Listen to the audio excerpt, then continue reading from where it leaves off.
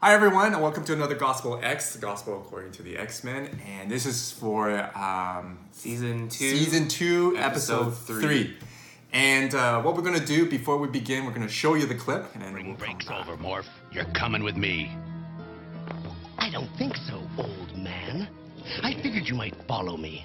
You never were very bright. What do you think of your final resting place? Whatever you're going through, Morph, I've been there. The professor saved me. I'm gonna save you. A little late, aren't you? Oh! You're coming with me. One way or another. Come on, give it up.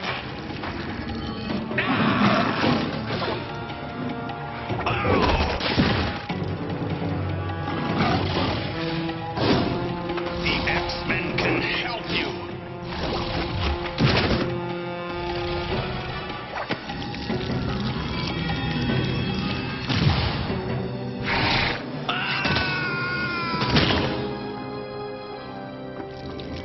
You don't get it, do you?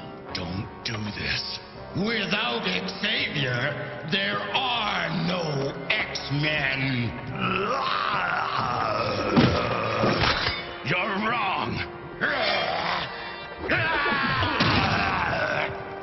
Big hero. You never listen. I have to get through this by myself! Morph. When you're ready, I'll be there for you. The X-Men. welcome back. And my name is Jonathan, and this is my friend Henry. And so Henry, let's start off with you. What are some of the takeaways that we could discuss this morning? Number one, I think, is how hilarious Wolverine is, right? His I'm gonna save you! his idea of what it means to help somebody is kind of weird, kind of strange, because obviously during the season 1 and the beginning of season 2, we see Morph go through. He was friends with the X-Men. Right. Feels like he got betrayed. Yeah. Betrays them. And now he's in this very dark place personally. Wolverine knows he's alive, so he tries to go and pursue him, to go and help him. Yeah. But the way he does it is, I will help you one way or another, and you're coming with me. Basically, just trying to force his help onto Morph, whether or not he wants it or not. And we kind of see what this leads to. Yeah, so why do you think that he felt that he was qualified to help Morph? Well, we're in the scene. He talked about how Wolverine said, I know what you're going through.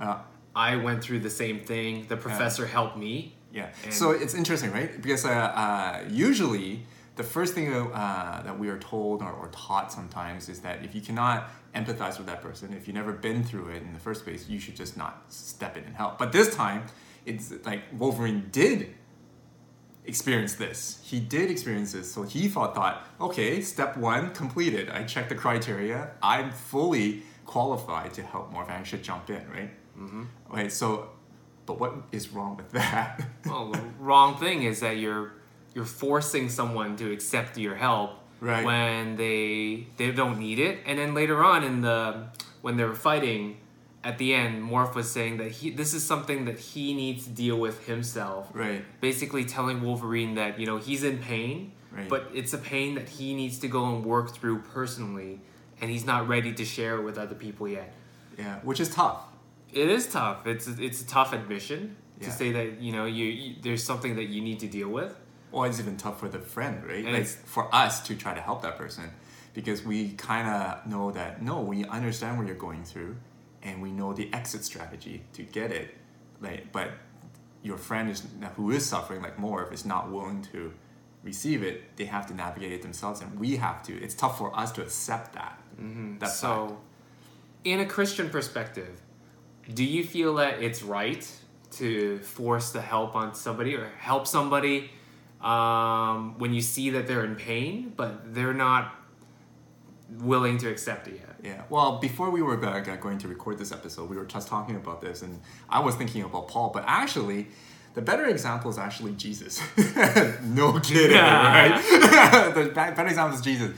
Like, majority of the time when he heals somebody, he actually invites that person and asks them whether they want to be healed or not. The best example, I think, it's the one where the paralytic was at the pool, where he was being helped to the pool. Every time the pool was stirred up, his people would help him to get to the pool, and then but sometimes he comes up short, and so never seems to be able to get there. So he goes back. His people would take him back, so he continues to beg. And then Jesus passed by, and he saw this paralytic, and he asked the question, "Do you really want to be healed?"